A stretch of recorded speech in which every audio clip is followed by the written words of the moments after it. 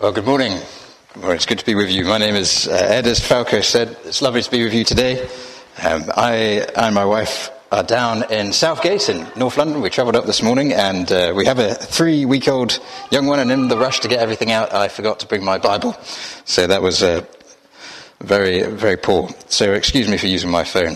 We're reading Psalm 130, and I'll read from the ESV. Psalm 130.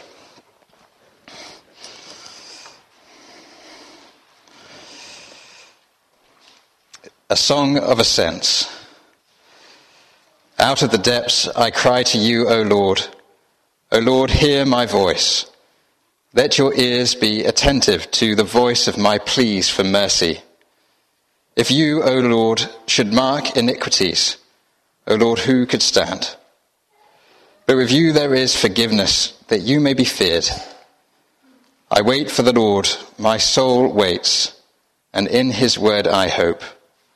My soul waits for the Lord, more than watchmen for the morning, more than watchmen for the morning.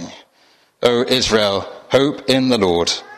For with the Lord there is steadfast love, and with him is plentiful redemption, and he will redeem Israel from all his iniquities. Let's pray again as we come to God's word. Father, we thank you so much for this passage. Please, Father, would you help the meditation of our hearts and the words of my mouth to be pleasing in your sight, and we ask it in Christ's name. Amen. Well, it's a great privilege to be able to speak on this psalm. You may know the great Puritan John Owen wrote a whole book on this psalm, and so it's very unlikely that in a short sermon I will be able to plumb the depths of it, and I'd highly recommend that work to you. But it is a wonderful psalm, because it speaks to the most fundamental need of humanity, which is our need of forgiveness, and to the experience that that need can cause, which is to throw us into the depths. And it shows us there is hope for anyone who will put their hope in the God and Father of our Lord Jesus Christ. Out of the depths I cry to you, O Lord.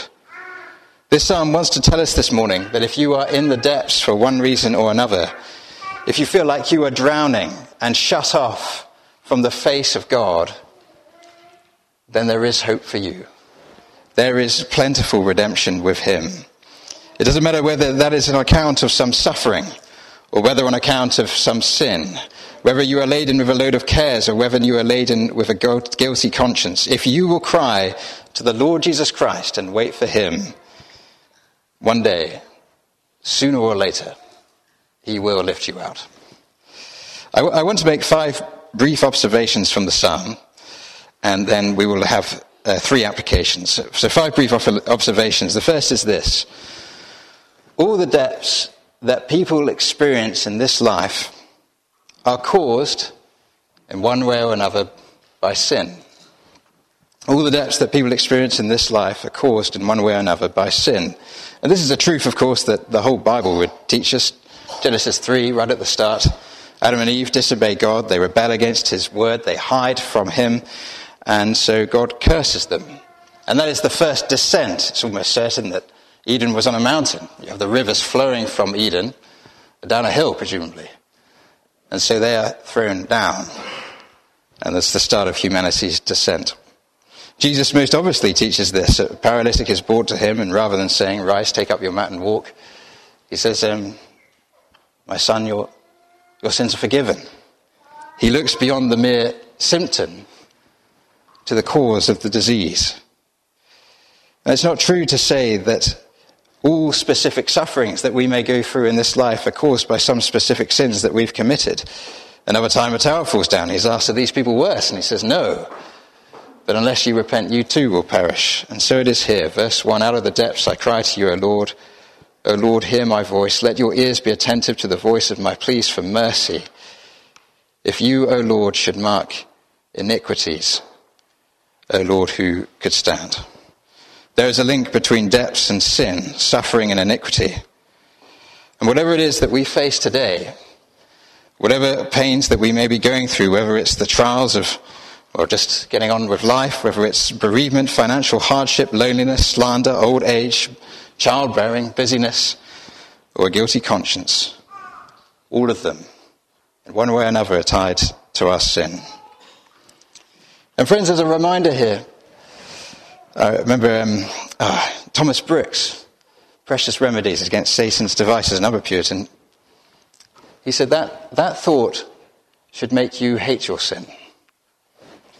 Because there is more evil in the smallest sin than in all the suffering of this world.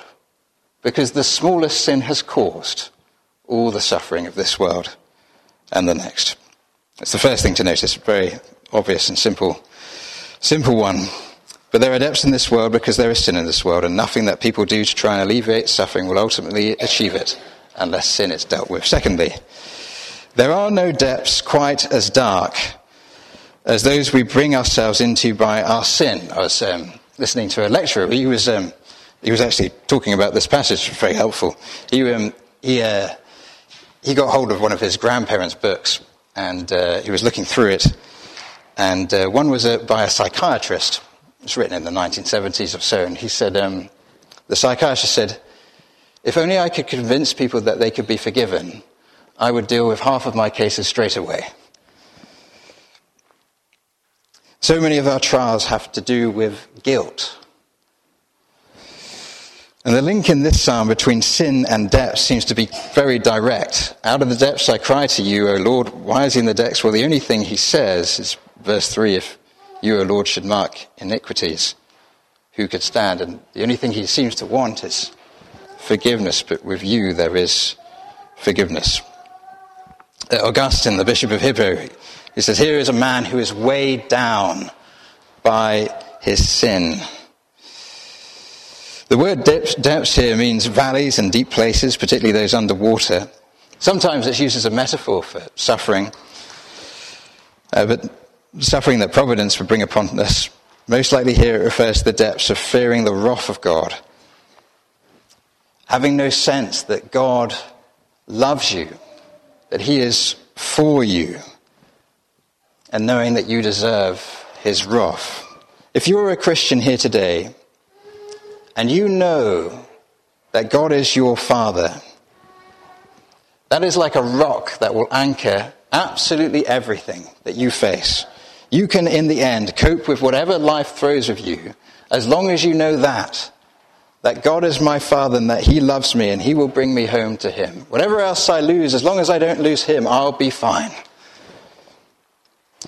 But if you lose that anchor,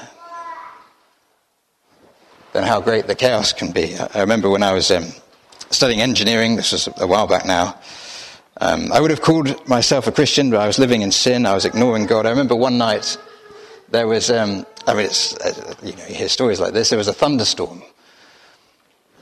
And I was absolutely terrified. I was a 20-year-old guy, never would be seen blubbing in front of anyone. I was blubbing by my bedside, pleading with God to have mercy upon my soul. My conscience was plagued with guilt. I knew I deserved hell, and I begged God for mercy. And that is perhaps something of what this person is speaking about here. To be clear, it's not necessary that we have that kind of experience to be a Christian. It's much better to go all our lives being absolutely sure that God loves us. Let's pray for our children that would be their experience, and I hope it's yours. But in his mercy, if we will persist in sin, God will sometimes bring us to these depths to wake us up. And that's the third thing. It is possible for a believer to bring themselves into their depths by their sin. This psalmist is clearly a member of the Old Covenant community, a believer in the promises of the Messiah, in the Lord Jesus Christ. He's under the covenant of grace, and yet here he is, brought into the depths on account of his sin. Out of the depths I cry to you, O Lord. And there's something that's quite encouraging in that. We talk about hypocrites a lot because it's so dangerous to be one, to be sure that God loves you when in fact he doesn't. But there's kind of the reverse that's possible. It's possible that you can be loved by God and utterly unsure whether God loves you. You can have a true and real faith in the Lord Jesus Christ and yet think you have no interest in Christ at all. You can be seated with Christ in the heavenly realms and yet be thrown into the depths and feel utterly and totally cast down because of your sin. It may be that you have been coming to church for years and you have all sorts of doubts about God, whether God actually loves you. Maybe you're here this morning and your conscience is laden with guilt. You feel like an imposter.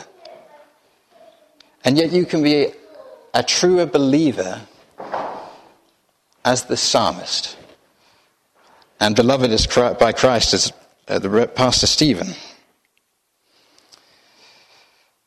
But there's also a warning here.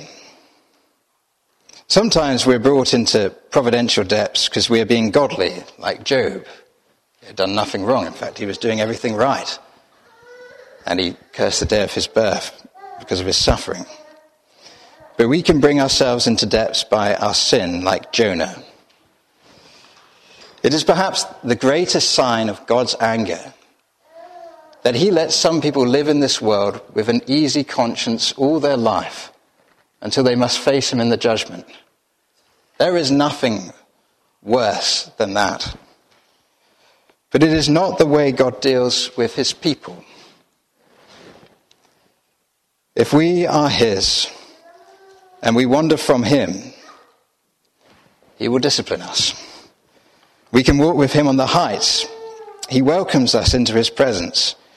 But if we choose to wander far from him, to sin and grieve the Spirit, he, being a good father, will make us feel where we're going. Fourthly, and wonderfully, there are no depths to which we can sink from where God cannot hear our cry. There are no depths to which we can sink from where God cannot hear our cry. Verse 1, it says, out of the depths I cry to you, O Lord, hear my voice. Let your ears be attentive to the voice of my pleas for mercy. And it is very clear by the end of the psalm. Verse 7, O Israel, hope in the Lord. He's presumably saying that because he knows it works. That God listens and has had mercy. This psalm reminds me of Jonah. In a sense, you kind of feel like this is the psalm that Jonah really ought to have prayed in the belly of the fish, but didn't. But there he was, not only beneath the waves, he was in the entrails of some sort of sea monster, and neither the waves nor the body of that fish could stop his prayer from reaching the Lord. And neither can our suffering, and neither can our sin, if we will put our hope in the Lord Jesus Christ. And another little story. I remember once, as a teenager, I had an argument with my mum. This was not a high moment in the life of Edra. I had an argument with my mum. I was so angry I stormed upstairs and punched a hole in the wall, and I sat down in my bedroom. And Mum, my bedroom was above the kitchen, so physically the distance between me and my mum was not very much farther from me to you right now. But I felt very far from my mum. But mum being mum, eventually when I came to my senses, I went down and said sorry. She forgave me, and Dad even kindly plastered over the hole in the wall for me, rather than making me do it.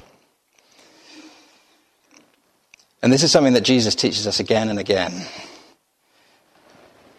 When he was on this earth, he walked around, all sorts of people cried out to him, Lord, have mercy on me. And he didn't cast any of them away. He welcomed them all and helped them. And he did it so that we might know, however great our suffering or however great our sin, he will welcome us. He even restored Peter when Peter had denied him 3 times. No matter how deep the depths, God can and will hear our cries for mercy. And that is true for you today, whatever you are facing today. However much guilt ladens your conscience, you can be sure if you cry out to God that he will hear you. And that is fifthly, because with the Lord there is forgiveness. Verse 3, if you, O Lord, should mark iniquities, O Lord, who could stand? A very dangerous position to be in if you don't believe that this morning.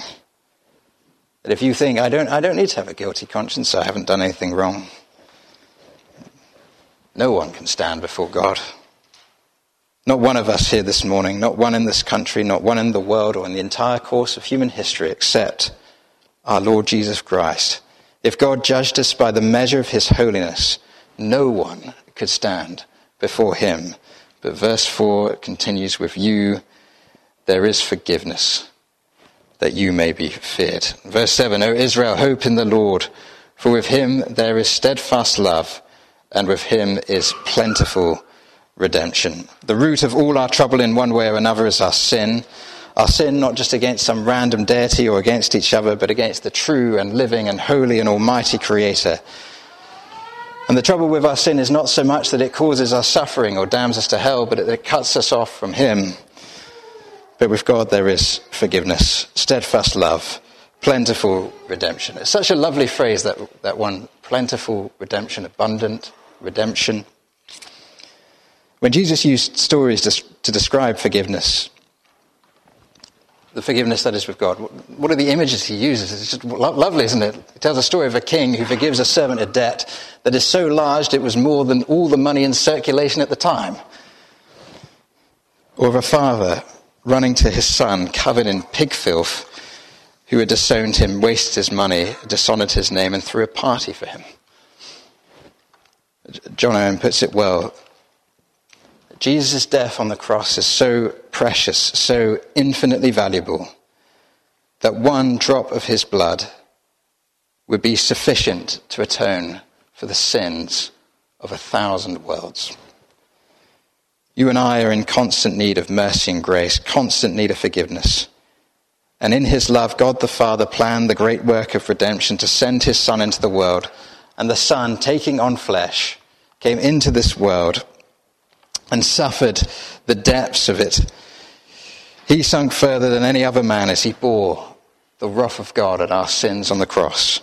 And he did it so that he can and he will lift all those who are his out of them and place them eventually on the eternal shores of heaven. We are in constant need of grace, constant need of forgiveness. And we can no more exhaust the riches of God's grace than we can drink the ocean. And we can no more thwart his purposes to save than we can stop him being God.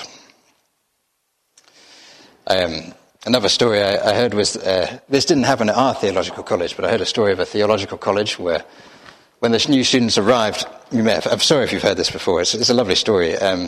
The dean of the college would say, look, you've got many other things that you need to do for all sorts of people today.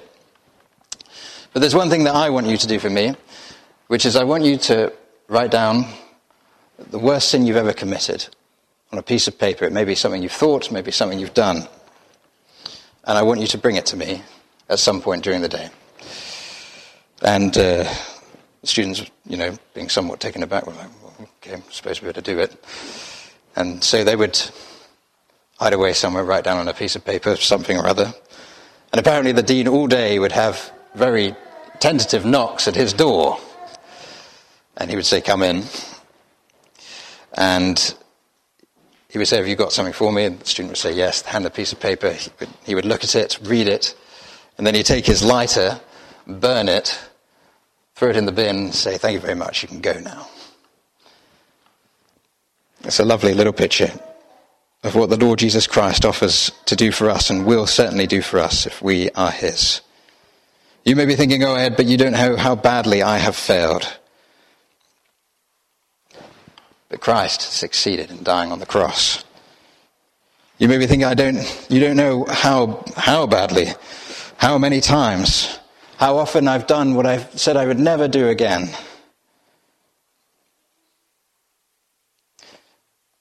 But with him there is forgiveness, abundant redemption. And with him that he may be feared. There is no other who can forgive our sin, and so there is no other who deserves our worship and praise. Our redemption is the ground of all our praise and honor of God. Not only has he created us, He has redeemed us, not so that we may continue in sin, but if we do sin, we have an advocate with the Father who can help us. And so let us come to the application. If you're in the depths, and all of us will be to some extent, we may not be in the heights, we may not be as deep as this person, but I doubt any one of us would say we are walking with God as closely as we ought. There are three things that the psalmist would teach us to do. The first is to cry to the Lord. Verse 1 says, "Out of the depths I cry to you, O Lord, hear my voice. Let your ears be attentive to the voice of my pleas for mercy." The psalm does not begin, "Dear God, I'm in a small spot of bother. Would you mind terribly giving me a hand?" It doesn't matter if you don't, but if you wouldn't mind, that'd be great. Thank you very much. It doesn't say, as sometimes we did when we were children or when we're tired in the morning, "Dear God, forgive my sin, amen." He says, "I cry out to you." As Charles Spurgeon said, "Great depths ought to produce great earnestness." We have to come to God every day and say to him, "I am doomed unless you help me. Please, Lord God, have mercy upon me." And Jesus would teach us that the violent take the kingdom of heaven. And the examples of scriptures are of those wrestling with God. And so ought we to do. Lord, have mercy upon me. And there is persistence here as well as earnestness. 4 times, "Out of the depths I cry to you, O Lord, hear my voice. Let your ears be attentive to the voice of my pleas," many there, for mercy. It's like a small child saying, "Daddy, can you help me? Daddy, can you help me? Daddy, can you help me? Daddy, can you help me?" And that can get annoying if you're daddy and you don't have all the time in the world, but it doesn't annoy God because he does. In fact, it honors him. Because by so praying, we are saying, "I cannot save myself and no one else can, but you can. And you alone." And we give him the glory that is due to him. So many people try to deal with their sin and their guilt by working hard and doing good. It's exactly what all the Christian heresies say, Islam, the Jehovah's Witness, or Mormonism. But Jesus did not go to the cross so that we could earn our forgiveness and save ourselves. He went to the cross that we could cry to him and that he could give us what we so desperately need. When we feel ourselves laden with guilt, when he casts us low, let us cry out to the Lord for mercy. Secondly, wait for the Lord. This is verse 5. I wait for the Lord. My soul waits, and in his word I hope. My soul waits for the Lord more than watchmen for the morning. More than watchmen for the morning. It's a beautiful line, isn't it? Absolutely lovely poetry. The whole line carries with it a sense of steadfastness, a sense of perseverance. I've never done night watch duties. Maybe that some people here have done night watch duties, been out in the army, having to keep watch, sentry duty. I can't imagine that this would have been much fun. It'd be cold, be dark, staring out, no idea of the time. Back then, you would have had no idea. Just a guess. Watching for any sign of an enemy who might come, wanting to slaughter you, steal your property, your wife, and kill your children. You had to stand there and watch and wait and not fall asleep. My dear friends, what we long for in the depths is one of two things. Well, two, at least one, probably the other as well. One is the assurance that God loves us. One is to be reminded again that he is our Father and that our sins really are all forgiven. That comfort of the Spirit that he gives us, where he sheds abroad the love of God in our hearts. We long for that. And the other is, of course, for the Lord Jesus to return and to redeem our bodies and lift us up to our God and sanctify us thoroughly and bring us home to heaven. And whatever we find ourselves longing for, we must wait. The thing about believing in the true God he is so active that he is like Aslan in the Chronicles of Narnia. He kind of comes and goes when he wishes. Or Gandalf, a wizard is never late. Yeah, that's a great line, isn't it? He arrives exactly when he means to. He is not our servant.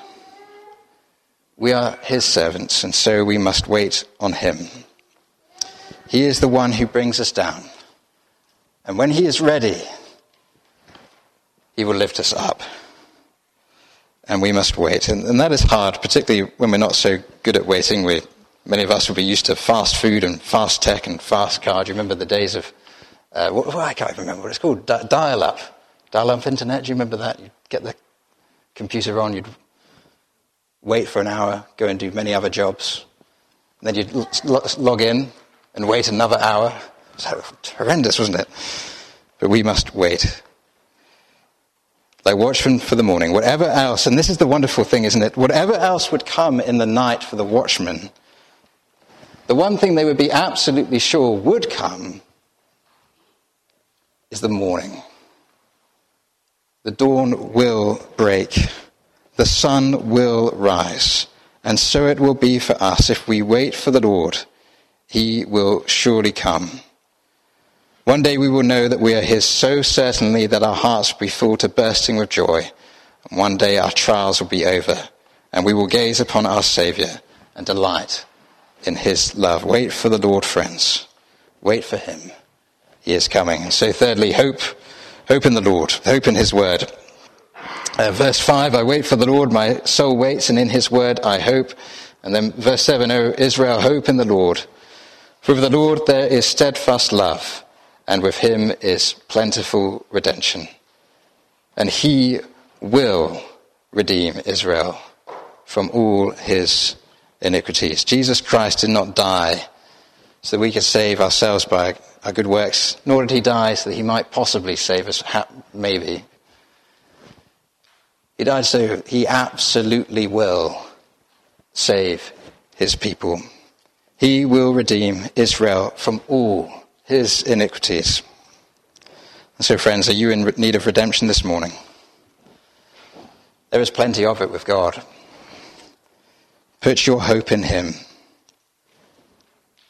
Put your faith in the Lord Jesus Christ. Whether that's for the first time, or whether it's again. If you've been baptized, remember the promises of your baptism. What it means, what it shows you. You belong to him. He will redeem you from all your iniquity. Let's pray.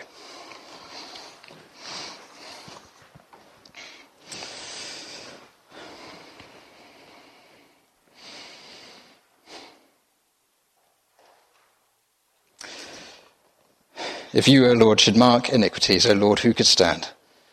But with you there is forgiveness, that you may be feared. Lord God, we are sorry that we forget how heinous our sin is before you.